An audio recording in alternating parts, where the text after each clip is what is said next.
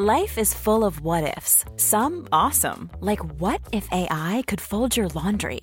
And some, well, less awesome, like what if you have unexpected medical costs? United Healthcare can help get you covered with Health Protector Guard fixed indemnity insurance plans. They supplement your primary plan to help you manage out-of-pocket costs. No deductibles, no enrollment periods, and especially no more what-ifs. Visit uh1.com to find the Health Protector Guard plan for you. Quality sleep is essential. That's why the Sleep Number Smart Bed is designed for your ever-evolving sleep needs. Need a bed that's firmer or softer on either side? Helps you sleep at a comfortable temperature? Sleep Number Smart Beds let you individualize your comfort so you sleep better together. J.D. Power ranks Sleep Number number 1 in customer satisfaction with mattresses purchased in-store. And now, save 50% on the Sleep Number Limited Edition Smart Bed for a limited time. For J.D. Power 2023 award information, visit jdpower.com/awards. Only at a Sleep Number store or sleepnumber.com.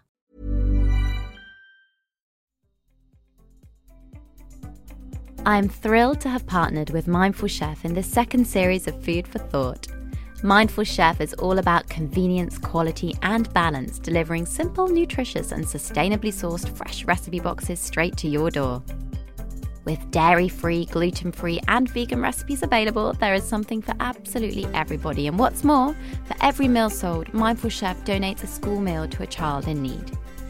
You can save £20 across your first 2 boxes from Mindful Chef, plus get a free cookbook from the founders by heading to mindfulchef.com/food for thought.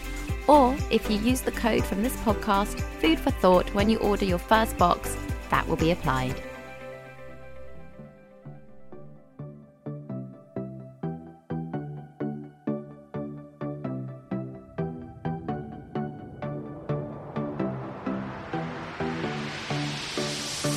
Hello, and thank you so much for tuning in to Food for Thought, a podcast on a mission to equip you with all the evidence-based advice you need to live and breathe a healthy lifestyle. I'm Rhiannon Lambert, a registered nutritionist, master practitioner, best-selling author of Renourish, A Simple Way to Eat Well, and founder of Rhitrition, London's leading private nutrition clinic. In each episode of this second series, I'll be joined by special guests, all of whom can be considered authorities in the world of well-being, so that together we can learn fact from fiction and empower the healthiest versions of ourselves with trusted expert advice. We should all aim to eat a healthy, varied diet which matches our energy needs, and having worked with Olympic athletes, I've witnessed the complexities of performing at such a high level, where getting their nutrition right is absolutely crucial. People often ask, what can they learn from these phenomenal people? So joining me to discuss if there really is anything we can do to enhance our own performance is James Collins, an elite sports nutritionist to some of the highest performing people on the planet. Hello, James. That's quite an introduction. Yeah, thanks, Rhiannon. Thanks for having me on. No, absolutely delighted to have you here. I think everybody loves the idea of enhancing their performance. And if you could just tell us, how influential is nutrition to achieving your fitness goals? And first of all, I suppose, why you're the person best placed for the job? Yeah, it's important. I guess maybe if I start with a bit of a backstory, to add some context for the listeners. So my background is in elite performance sport. Mm-hmm. So around about 10 years ago, UK Sport were investing a lot of money into the Olympics and equipping our athletes with what they need to go and compete at the highest level. Yeah. So after completing my postgrad, I went straight into working with our Olympic teams. Oh, was it 2012 then, back then? And it was Beijing 2008. Of course, which yeah. sort of makes me feel a little bit old, a few more grey hairs, but which was great because at the start, we as practitioners got really deep exposure to working with different types of athletes. So I really cut my teeth working in track and field. So we had the explosivity of some of the sprinters and the endurance demands of some of the marathon runners, for example. And then as I worked through from there, I joined Arsenal in 2010. Yeah, my fiancé is a big Arsenal fan, James. Oh, really? I don't know if it's a good or a bad thing sometimes, I stay out of that. Yeah. So, yeah, I joined them and stayed for as head of nutrition for 7 seasons. And that was interesting, Rob, because we had a team of specialists working with the players. Now we have a team of physiotherapists, doctors, and nutrition obviously fits as a really important part within that. Yeah. And alongside that, we have our team of chefs as well to sort of, translate some of these nutrition principles for our squad of players. And then more recently along the way, I've gone to 2 World Cups with England and with France as well. One successful, one unsuccessful. Well, it's how you think about the performance that counts, isn't it? Rather than who wins. Exactly so. And more recently, Rhiannon, and I guess one of the reasons for for being here today was I've started to translate the principles more into other people with busy lifestyles to try and get more from their life to perform better. So different business people, different performing artists, and the demands are very similar. Whether you're a Olympic sprinter, if you're a Champions League footballer, playing on an evening, or whether you're just someone who's down the gym who wants to get more from their training session, more from their HIIT session, or even just doing your first park run. Yes. It's the same underpinning principles. And I found that really interesting when I was reading your book, obviously The Energy Plan, and I think it's great because it does make it sound more accessible. It's not just something that's just for your athletes now. I think everybody cares and has an interest in today's society with...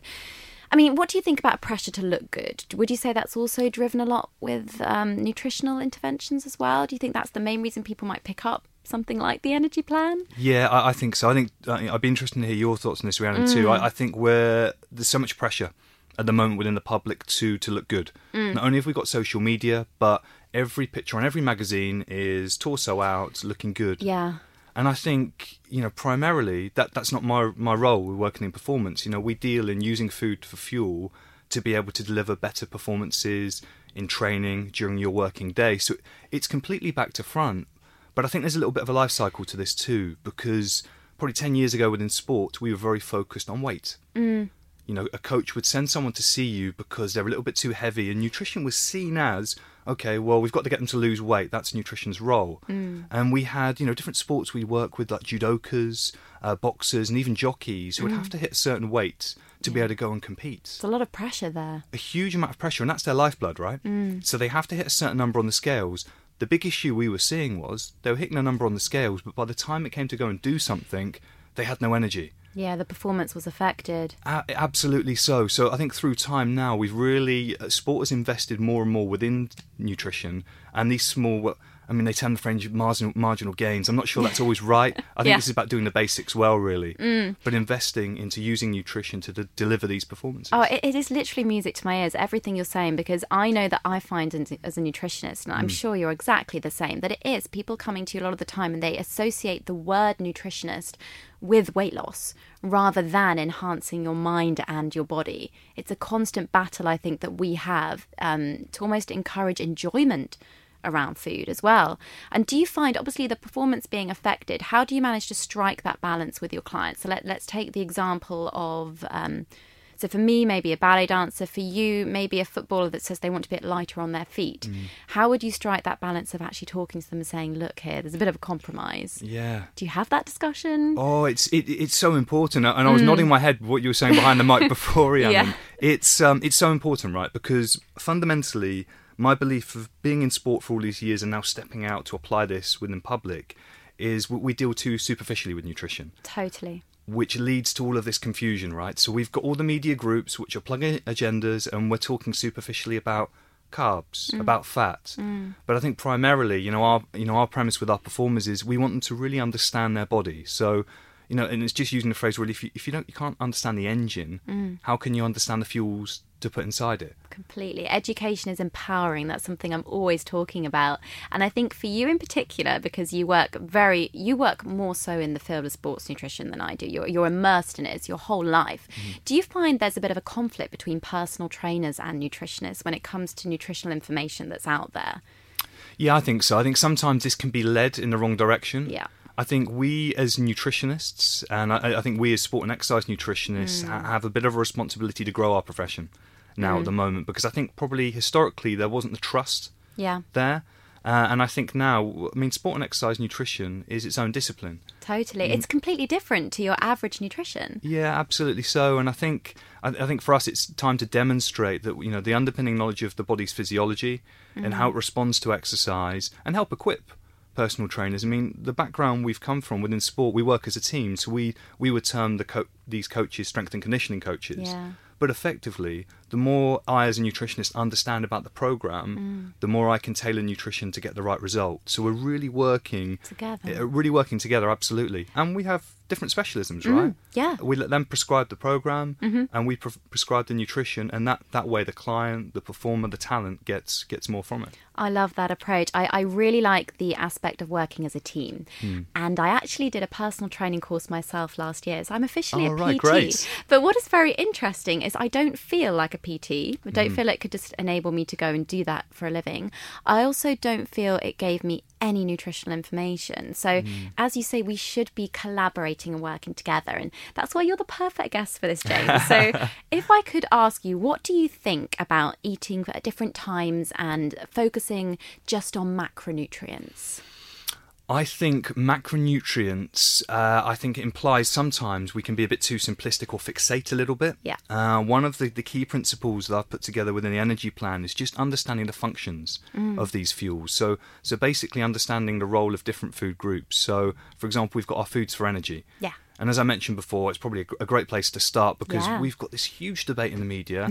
Should you be having more carbohydrates? Should you be having more fat? Yeah, and for people that don't know macronutrients, the word macro obviously meaning big. So your main things that you may be eating are your protein, your carbs, your fats, that kind of thing. Yeah, absolutely. And we've got this raging debate, but our physiology hasn't changed much over the last 20 years. So our body still processes this food and breaks it down to energy in the same way. And we know that our body prefers to use fats as the main fuel source when the intensity is low. Yeah. So maybe when we're playing a round of golf, when we're walking around with the shopping, our day-to-day type of exercise. And as the intensity starts to increase, we use a mix of carbohydrate and fat. But the really important thing I'd like to really land and emphasise is that when we're working at high-intensity training, for example, a HIIT session, for example, a spinning session, or even some sprinting, it prefers to use carbohydrate as the main fuel source because it can break it down quicker as its preferred source. So we've got a rationale when we should be using these fuels, and we shouldn't be omitting one or the other. Yeah. They both have a place. There's way too much focus on what you're taking out than what you're putting in, isn't there? I think that's so true. Yeah, completely in the media. And when it comes to different disciplines, I'm sure there's a lot of listeners out there. Maybe you do go to the gym, maybe do home workouts, maybe just walking every day, and that's totally fine.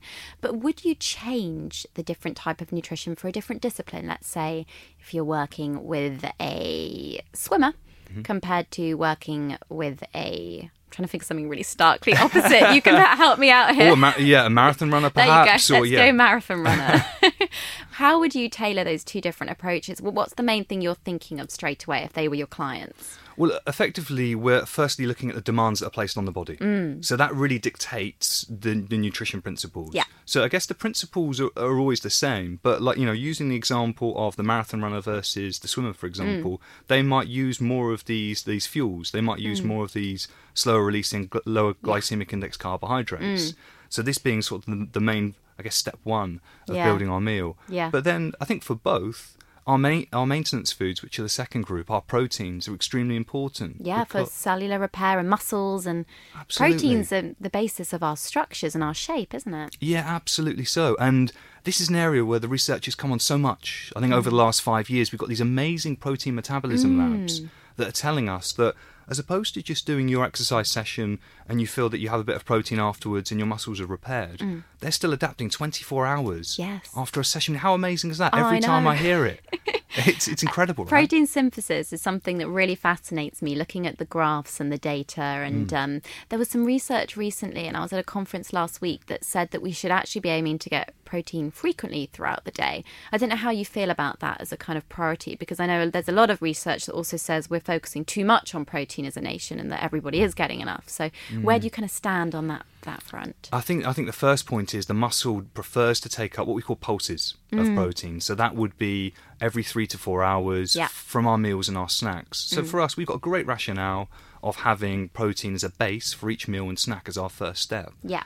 I think interestingly as well, there's a lot of repair happening overnight. Yeah, when we sleep. When we sleep too. So I think equipping our muscles to be able to repair overnight, and the research group, Luc Van Loon's group in Maastricht recently did an excellent paper showing that if you're feeding protein at the right times, your muscle protein synthesis overnight can increase by 22%. That's incredible. You're not doing anything, you're asleep. Yeah, I think this is something everybody needs to remember, to prioritise sleep as well, and we'll touch on that because that's also... Yeah, sorry for jumping No, it's ahead. good. I think it's great. I could just talk about this forever.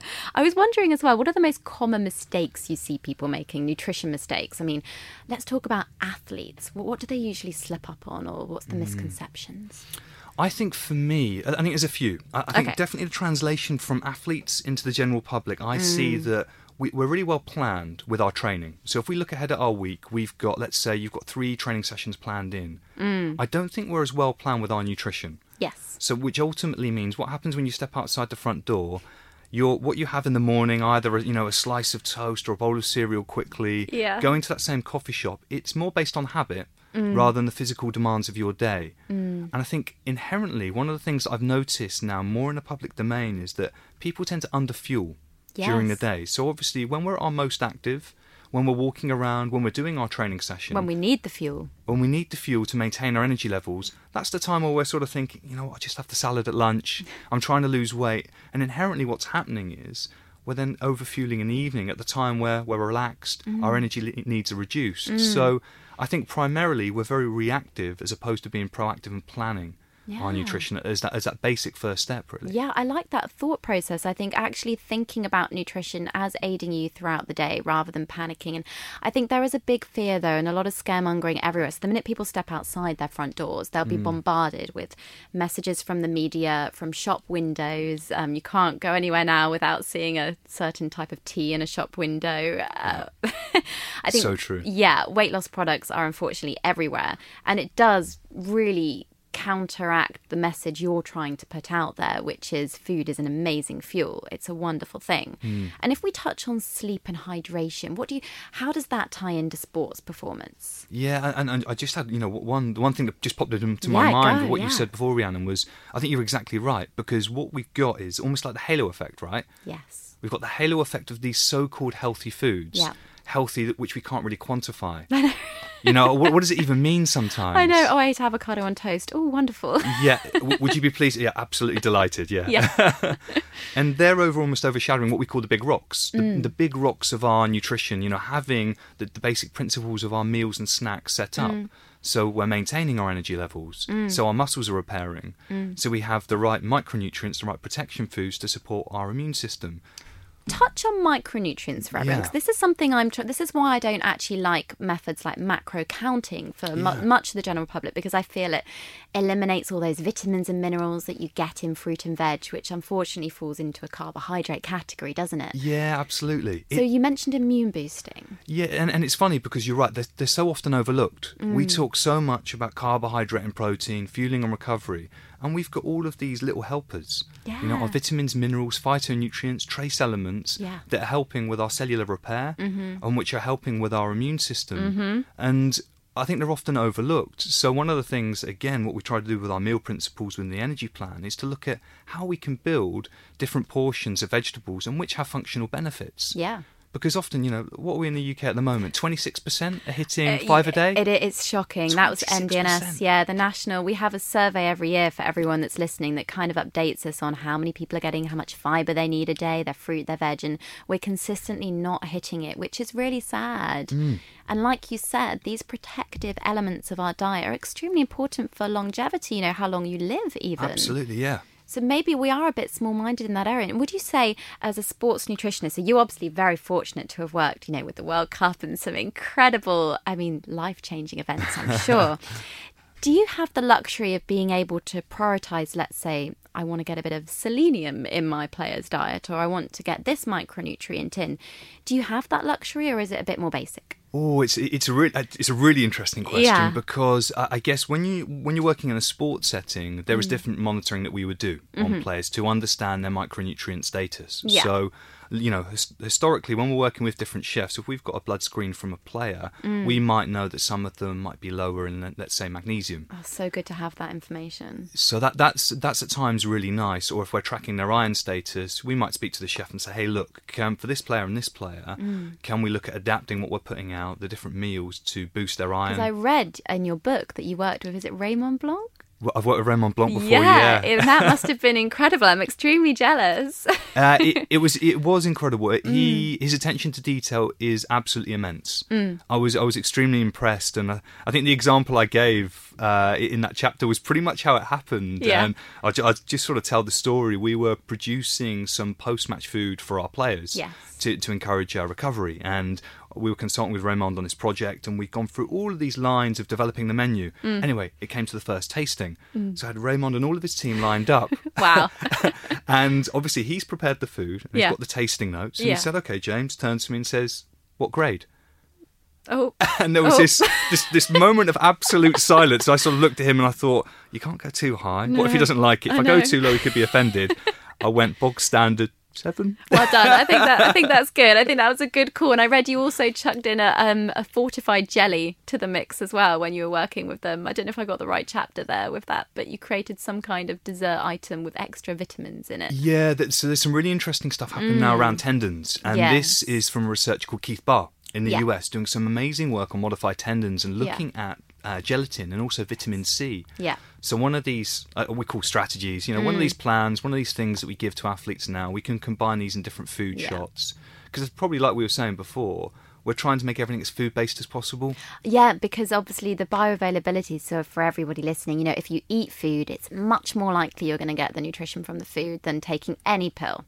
Yeah, absolutely so. And I think as well, on the supplementation side, we've got so many issues. I don't even know if we want to wade into it. Do you know what? I want to ask you about two things. So, right.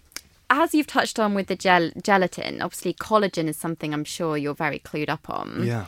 And I see a lot on Instagram and social media platforms of people advertising collagen-based drinks for the general public. I saw it at Fashion Week last year for the models, or take this collagen water. What's your view on that? So I think with any product like this, we look at the quality of the evidence. And collagen for tendons is relatively new on the scene. We've got a couple of very strong studies. Yeah. In terms of some of the studies around collagen for skin, hair health, and also the composition. Even weight loss, that's something that's been marketed for now. Yeah, I'm not sure that I've seen any evidence to meet the standard of with the tendons. So I think, until we're at a position where we've got good quality evidence, and a lot of these things are just based on marketing, aren't they? Thank you for confirming that, James. I think for a lot of people out there, collagen's not going to be a miracle cure for weight loss or anything like that. And then absolutely right. I'm skipping ahead because I really want to ask you about it. BCAA drinks, branched chain amino acids. Oh, wow, yeah. Yeah, it's fashionable, it seems now, for an Instagrammer or a social media star to be seen with a can of BCAAs. Yeah. Would you like to explain to everyone what branched chain amino acids are, and why perhaps they're useful in some realms and not others? Yeah, so our branched chain amino acids, leucine, isoleucine and valine, are 3 amino acids. And when I talk about amino acids, these are the building blocks that make our protein. Yeah. Now, they've become increasingly popular. I think inherently they came firstly from bodybuilding. That would be the association I know it from. Yeah, so that's where they came from previously. Bodybuilders doing long sessions, and they would take branched chain amino acids during their session under the impression that this would enhance their muscle gains. Yeah.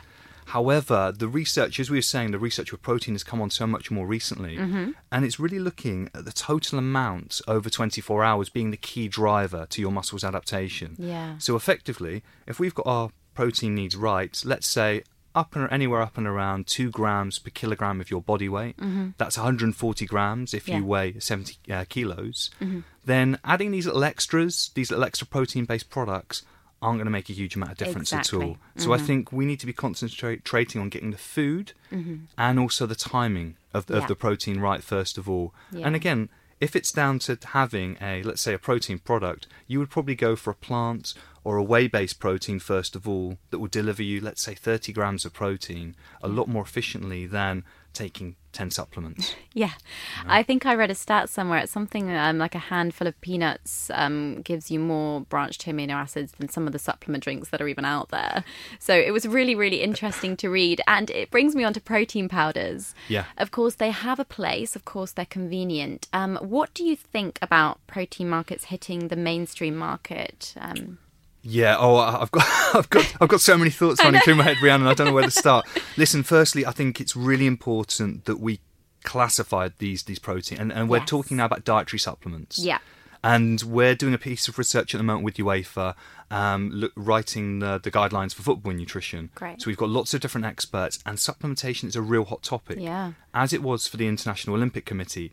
The reason why is we see a lot of contamination with supplements. This contamination could lead to a positive test for any of our athletes, Yeah.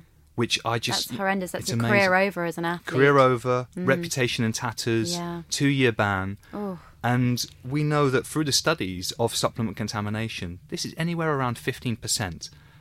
So one of the biggest surveys that was conducted over in the lab in Cologne, 634 supplements, 15% contain contaminants that would elicit a positive test. Shocking. 15%.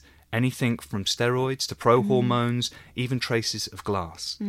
So I think one of these things now... Glass, did you just say? Glass. Goodness me. Yeah, so I mean, effectively, we've got bad manufacturing processes that exist. And Yeah. this isn't confined to sports. You know, we've seen numerous cases of liver failure from weight loss products, Yeah. even death. You know, Yeah. multiple hospitalisation cases. So I think it's a massive issue. It hasn't hit the mainstream in the UK yet. It's definitely going to. But one of the things I would say to all the listeners really is, I think we can't have detail with our nutrition and care about the provenance, where it's from, the journey, and then in the same sentence say, I just got this supplement from my local health food store. Yeah. It doesn't stack up, does it? No, I completely agree. I think supplementation, always seek out professional advice before you embark upon anything. Most protein powders out there, they're convenient, they're okay in small amounts, but you don't need these things in your diet every day. They're not a necessity, are they, for people to perform well? No, you're right. And everything, we're talking exactly about supplementing your diet, supplementing your nutrition. So it's about plugging a gap. Yeah. And, the one exercise I tend to do with any workshop really is getting people to list their supplements. And if you can't give a really good rationale as to why you're taking it, you shouldn't be taking it, right? It brings to my memory, I've had in my years in practice and in clinic, the amount of clients that come to me, and I've got one little question on my form of what supplements are you taking? Honestly, I could have, someone wrote a whole separate A4 page for me with a whole list that a holistic practitioner had given them to take with powders and magic concoctions, and I was amazed. It's incredible and extremely negligent, I think, of some practitioners as well. And I think there's a real lack of understanding of the downstream effects that a lot of these vitamins have. So actually, you're causing a lot more harm than good. I agree, If and we're it's a bit first of a saying do no moneymaker. harm, exactly so. Yeah. Everyone knows therapy is great for solving problems, but getting therapy has its own problems too, like finding the right therapist, fitting into their schedule, and of course, the cost. Well, BetterHelp can solve those problems. It's totally online and built around your schedule. It's surprisingly affordable too.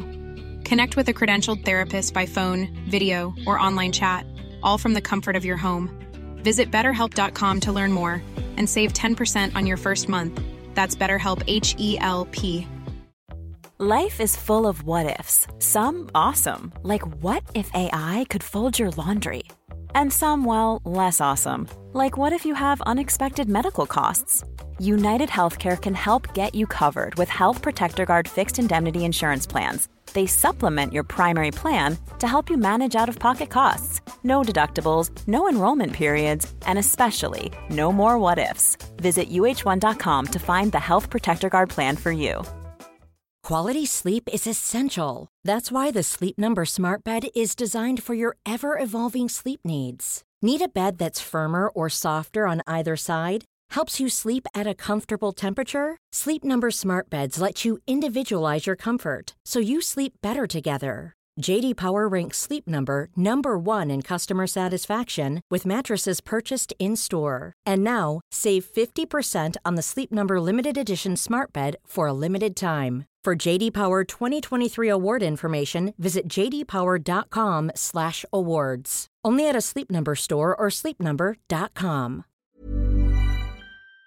So for people out there that struggle with their energy, obviously you have the energy plan. What advice would you give to somebody that's working in an office job and they feel a little bit low in energy in the afternoon? Is there any dietary advice you can give there? What would you say? Yeah, so I think this primarily comes back that, the whole concept that we're talking about here within the energy plan just generally is about the synergy between activity, exercise, and your nutrition, right? So I think we've firstly got to start with getting your dose of exercise during the day. Yeah. And I love the term dose. I like it. It's prescriptive, but it's a good thing. It's good, and it doesn't have to be long. No. So, I'll be really honest, Rhiannon, I don't like the gym. I don't like lifting weights. Thank you for sharing that. I think that will set a lot of minds at rest. So I just feel that often I think people feel compelled that they have to go to the gym for an hour to lift weights. Yeah. And actually, one of the things that we can do is get our minimal dose in about 13 minutes. The evidence is telling us now. So it can be a quick blast, and you can get your dose needed to get that resistance load through your muscles, which I think is amazing. And it lowers the barrier to entry, right? Totally, 100%. And it's not just for people our age, it's for people who are older, who might not have ever been to the gym, might need to start and be more active. Yeah. I think that's a great way, first of all. So I think we start with the dose. Okay. This could be resistance, or this could even be for some people. Going for a walk around the block, power walk in the morning. 100%. Stop earlier off the bus before work. Yeah. Yeah. Exactly so. But, to get active, first of all. Okay, that's number one. And that's number one. And I think secondly is, we said before, fuel for your day. So, and that means not shying away from having carbohydrates at lunchtime. Yeah, carb shaming is something that I'm amazed it's still here. It's still here in full force, and it's one of the biggest myths around nutrition that I struggle with. It's utterly amazing. Yeah. And of course, what we're saying is there are different types, right? Precisely. So we're not saying have lots of high GI, sugary types of carbohydrates at lunch. What we're saying is have more of these lower GI, slower releasing type of carbohydrates, these grains that you can add to your lunch. I call it the 2 Qs, quality and quantity. That's nice, really nice. Yes. So we're talking about having obviously a balanced plate, really, not eliminating food groups, going for a bit of movement. And if they hit that 4 p.m. afternoon slump, let's touch on caffeine very quickly. Yeah, massive area. I mean, Yeah. I'm sort of smiling because I know. We're both grinning at each other. there's obviously a lot of detail there, and I think my thought around the caffeine would be use caffeine strategically. Because it's a real double-edged sword, isn't it? It is. We know that from a workout perspective, it can improve your performance by up to 8%, which is great. It can, improve your decision-making skills. Yeah. So for that work meeting, for that project in the office, it can have great effects. But at the same time, if we're having it too late in the day or the dose is too big, it can reduce our sleep quality. Well, I read it has a 12-hour shelf life, so it can literally stay in your system quite a long time. And it's a great ergogenic aid. As you said, it's really good in order to fuel us. But is there a difference in people? Would you say different individuals? Do you see that are more sensitive to it as opposed to others? Yeah, we definitely see different sensitivities in people. And this comes down to a lot of these principles, right? Which is trial and error. Exactly. So trying these things on, and people that get the most from performance nutrition, I'm sure it's the same with your clients as well, Rhiannon, are the ones that are curious, that will try things on and refine what they're doing accordingly. We're not talking about static plans here. No. We're talking about changeable things that they can track and refine. Precisely, because everybody is unique. And I will say, I think I end up saying that phrase on every single podcast, James. We teed that one up, didn't we? We did. We built it to that moment. And what about plant-based nutrition? So for athletes, a lot of people, Serena Williams, Lewis Hamilton, just to name some big names. Do you think it's a fad, or is it becoming more popular with elite sportsmen? What's your view on this? Yeah, I think plant-based eating within sport is reflecting society as a whole. Yes. It's not a separate ecosystem. It's reflecting more of us, more people choosing plant-based nutrition. Yes. And my view on a practitioner, I'd be really interested to hear yours, Miss too, Rhiannon, is that, people will have different beliefs. Yes. And I think we have to respect those, right? I agree. And following a vegan diet per se won't increase physical or sports performance. But shaping those considerations, just like if you were gluten-free or lactose, these principles still need to be applied. So I think it's about respecting whatever anyone's considerations are around their nutrition and still giving them the right structure for their nutrition during the day as well. I know, it's very interesting because it's not a miracle for people. And I think a lot of people are associating the term of veganism as a magic answer to health and performance, whereas actually it may suit some people perfectly because it suits their beliefs, their lifestyle, and they may be more educated, so they know how to get all the protein they need from their diet, the volume of food they need to eat, and it will suit them really well. Whereas for other people without that luxury, it may not suit them well at all. So I'm with you there. I think everybody has a right to choose. We don't label anything. We don't label food choices in the Rhitrition Clinic. It's whatever you want to be, I will support you and help you get there. So very interesting to hear it's not the be or end all to that. So we talked about pre and post exercise meals, but how much emphasis really is there on that when it comes to the general public rather than an actual sports athlete? Yeah, I think, well, inherently, right, during the day, where your exercise and activity is, your meal before and after it are probably the most important, because these really drive either your energy levels during the session or how your body adapts post-session as well. But this doesn't mean there's a one-size-fits-all. And an example I could probably draw on here is, how we'd set this up, let's say in the sports team, whereas the players or athletes would turn up for a training session. On some sessions, the goal of that session would be to perform at their best. Yeah. It might be a hard session training-wise out on the grass or in the gym, so we want to make sure players are fueled. So in terms of this fueling plate we were talking about before, we'd make sure they have a serving of these lower GI carbohydrates. So they're going in fueled. Yeah. However, next day they might turn up to training, and this might be a recovery session. They might be in the pool or just having a massage, pretty much doing next to nothing. The fuel demands are greatly reduced. So instead, as they're going through this process, they still need these maintenance foods. The fueling needs are really reduced. We don't need these carbohydrates at this time. So instead, we've got a more protein-based meal with our different micronutrients and some healthy fats, but we don't need the carbohydrate. Yeah. And, the other consideration here too is that we mentioned this before, for a lot of people, they're looking to try and reduce their body fat. Yeah. So one of the strategies they might use is either to train fasted, which will help to prime the fat stores to be used as a fuel. So there's a bit of a controversial kind of topic there with fasted training. A lot of people say, there's a lot of research that says it makes no difference if you train fasted or if you have breakfast before. Do you think then that fasted training is going to be beneficial for people on a goal to lose weight?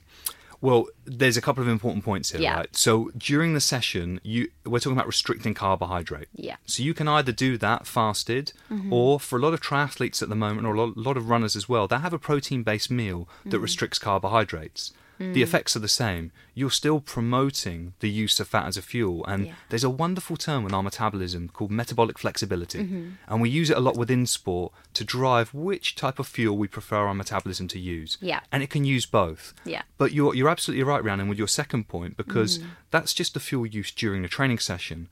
If we're looking to reduce our body fat over the course of the day, we still need to be in a calorie deficit. Yeah. So we haven't just got this magic bullet of, training fasted or training... We call it training low, and you'll lose weight. That's too simplistic. Yeah. And I think the other consideration with this as well is, if we're training fasted, this is okay once or twice a week, but it does increase the stress on your immune system. Yeah. It does increase the stress on your bones. And it changes for males and females. Absolutely so. We've got this massive issue at the moment, which is just slowly creeping into the public domain, which is REDS, relative energy deficiency in sport. Yeah. And we're seeing, people training too much, taking in insufficient calorie intake, and this having a whole host of physiological functions from concentration coordination, affecting bone health, the menstrual cycle, and other things too. When you lack the estrogen from menstrual cycles, that's when your bones are actually at risk. Absolutely right. So for lots of women out there, if you're not getting a period, it's not a good sign. And I see that a lot in my clinic with over-exercising. Right, really. Very, very frequently. It's a big problem. And you mentioned obviously being in a calorie deficit. And of course, I often say if you're doing a corporate wellness talk in the Rhitrition team, if one of us has gone out to give a talk, we always say if you are sat at your desk all day and you're not very active, you probably don't need the same amount of food that you would have on a day when you are running around like a crazy thing. It's absolutely right. It is going back to basics, isn't it? Now, we actually have a lot of questions coming in from followers today. Oh, brilliant. So I'm going to whiz through that one as well. But actually, before, I've got one for you, if you don't mind. Please do. Do you find being in the world of elite performance that you get a lot of people expecting you have a magic pill or a magic kind of bullet? And when it comes to putting in the hard work themselves, do a lot of people realise that it takes that? Is there a big psychological component involved here that maybe athletes have over the general public, their willingness to succeed? Oh, I think we see differences here with the athletes and the general public. I think for sure, sometimes we have different types of athletes who will come to you and say, look, James, I want to do everything with my nutrition in order to perform better when I'm out on the pitch, in the stadium, wherever it is. And it's the same with the general public, right? It'd be the same with the people that come into your clinic. You'll have those people that will say, tell me what to do, I'll do it, I'll monitor it. There's other type of people that we work with as well who are a bit more pre-contemplative. They know they need to make a change, but we have to motivate them. Exactly. And I think this isn't really dissimilar to coaching. And I think in the sports setting, we have the coaches that will coach the athletes in a technical way, the strength and conditioning coaches that will coach movement. And I think with nutrition, there is a coaching element to what we do with this, behaviour change as well. I couldn't agree more. That's why I actually had to go on and I did a master practitioner in psychological approaches to disordered eating, because I got to a point in my clinic where I had all the tools, but I didn't know how to address the concerns behind them or how to implement behaviour change. Yeah. So you're right. So the questions from everybody else, I can't be selfish and take up all the time. So Joe has said, I always find it hard to focus after lunch. I usually eat pasta, but what should I be putting in my lunchbox instead? Well, I think let's go back to our basic principles. Yes. So if we're saying about lunch should really be a fueling plate, and the fueling plate will consist of a portion of a lean protein and then having a serving of lower glycemic index carbohydrates. So it could be something like a whole grain pasta, or whole grain rice, or wild rice, or it could even be something like a quinoa as well. Yeah. Or even some lentils. So I would really say on that carbohydrate source, experiment. See what works, see what the result is, and obviously then not neglecting our protection foods that we mentioned before, trying to get two handfuls, two different portions, because we need to find another way to connect with this, don't we? I love that answer, James. It's brilliant. Again, variety is the spice of life. Dom has asked, I feel that... this is the afternoon slump question. Right. I feel that the afternoon slump is really bad for me. What can I bring to work that's healthy instead of getting a packet of crisps? I think this question comes on from the last one. I think this often stems from lunch, doesn't it? Yeah. I'm sure this is the same with your clients as well, Rhiannon. And I think if we're fueling our day properly, starting with breakfast and lunch, I think our energy levels are going to be better filled in the afternoon. Completely agree. I think if there is a gap, a protein-based snack, again, maybe some edamame, some low-fat Greek yogurt, using those two as a base, we can work from those. But I think as opposed to trying to find this magic bullet mid-afternoon, I think we need to be looking at our breakfast and our lunch first. Yeah, it's not what we do over the course of a day, it's what we do over the course of a week, a year, that impacts your health and how you feel. Good answer. So the last question from follower is from Sophie. Sophie has said, every time I eat carbs, I swear I put on weight. I feel bloated. Can I be healthy without them? Can you be healthy without them? I would say this comes down to the type, I think. So I think, unfortunately, we've got a wide variety of different carbohydrates. So I think there's a degree of experimentation needed here. And again, the other premise we were talking about before, the timing. Yeah. So I think over the course of the day, I would encourage Sophie to look at, is this breakfast? The effects are more notable. Is this in the evening? And how is exercise affected too? Totally, yeah. And I think the fundamental thing with all of this, like Rhiannon, is that we need somewhere keeping track of what we're doing. And this doesn't mean writing down scores or, writing down each our macros in our phone. That's not required. No. But it does mean every weekend, just sitting down and checking in with our body and reflecting on, how do we feel? How was the last week? What changes that we made work well? And what have we got next week? Yeah. What are we fueling for? And I think then we start to learn a bit more. That's a lovely outlook. And I'll add to that with carbohydrates that often you can retain a bit more water, so you might feel a bit puffy. And that's just natural. It doesn't mean you're putting on any body fat at all. And also, you might be very stressed when you're eating your food. Like, what are you eating when you're stressed out? Because that can obviously affect the digestive process. So thank you for those. Now, we now have my favourite part of the podcast. Oh, right. Go on. So we've called it Fact or Fiction. Fact or fiction? Wow. Okay, are you ready? I'm ready. It's a quick fire round. Okay. Eating carbs straight after workout helps recovery. Fact.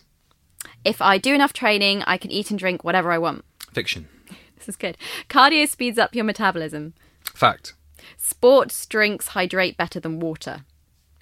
Oh, context-dependent fiction. You are the quickest answer yet, I don't know if I James. can say context-dependent. That's not right, is it? Fiction. No, I like it. It's really good. It's really good. You need to eat more protein the more you work out. Yes. Weights will make women big. Fiction. A sauna will sweat out alcohol. Oh, fiction. Sorry, I had to put it in. Had to put that one in. You can target fat burn on the body. Fiction. No spot reductions. There you go. You can't spot reduce fat. Sweating means you're burning more calories. Fiction. I love that because sometimes when I work out in the gym, I literally feel like, if I haven't sweat, then I haven't done a good workout. Yeah. And what if you're in the pool? There you go. Oh my goodness. Where's your feedback loop there? The logic comes in. Yeah. The last one, running is the best way to lose weight. Fiction. Thank you, James. That was fun. I enjoyed that. I know. I love a quick fire round. And that nearly does wrap up this episode. But as with every guest, we finish with a food for thought. So mine today. Our energy levels are and our health are basically reliant upon us treating our bodies well. So I thought I'd share my 4 really easy to remember principles and my 4 R's, which are a good place to start for anybody. So the first one is respect. So you and your body deserve the best. You make it a priority to see eating as an opportunity to nourish, which is what James and I have discussed in this podcast. And if you treat your body right, it will treat you right. The second one is refuel. Very, very important, as we've discussed. Yeah, right. Don't waste your time being active without properly refueling, because your nutrition, as we've demonstrated today, you really can't kind of out-train your way out of a bad diet. The third is rehydrate. So to recap, we've got respect, refuel, rehydrate. The human body is about 60% water, so it makes perfect sense that we keep our fluid levels topped up, because that really does make a difference to how we feel, and a lot of us are not drinking enough. And the final R is recover. I think it's one that's often forgotten about, and it involves restoring your chemical and hormonal balance, your nervous system, your mental health, and so much more. And I think to recap those 4 R's, James, if you could leave one thing for the listeners today, your food for thought, what would that be? So my food for thought is going to be quite top line. Okay. Because I would challenge the reader to fundamentally change the way they're thinking about nutrition when they're thinking about exercise and the course of their day. Yeah. And that's about using the food for fuel. Yes. I think performance is a word that we're often a bit too scared of. But ultimately, all of the listeners will be interested in improving their performance, whether that's at work, during training, or even at home with the family. So I'd encourage them to start building their day, to start using these different fueling and maintenance plates. But I think most importantly for me is checking in with your body once a week, checking in with your nutrition, seeing how you feel, and then reflecting and refining each week as well. And I think that's how you can slowly build these nutrition changes and see changes to your energy levels and also perform better. Wow, that was really perfectly summarised. James, thank you so much for sharing your food for thought and coming on the podcast. That's great. Thanks again for having me on, Rianne. Cheers. Thank you so much for listening. It's heartening to know there's such a craving to hear from expert voices in a world full of confusing nutritional advice. If you enjoyed this episode, you'll love what's coming next week, so click subscribe to be the first to hear it, and please do leave a 5-star review. It really does help get our podcast out there and hopefully help more people. For more information about my Rhitrition Clinic, books, healthy recipes, events, retreats, and so much more, please visit rhitrition.com and follow me at Rhitrition on Instagram, Twitter, Facebook, and YouTube. I will always encourage a diet that is full of fruit and vegetables, yet 75% of us don't get enough fruit and veg in our diets, failing to meet the recommended 5 a day. Fruit and vegetables offer so much in the way of vitamins, minerals, and fibre, which our bodies need to function at an optimal level. Mindful Chef recipes pack in the fruit and veg, with each recipe typically containing 2 or 3 of your 5 a day. To order a recipe box, check out mindfulchef.com/food for thought, where you can save £20 across your first 2 boxes.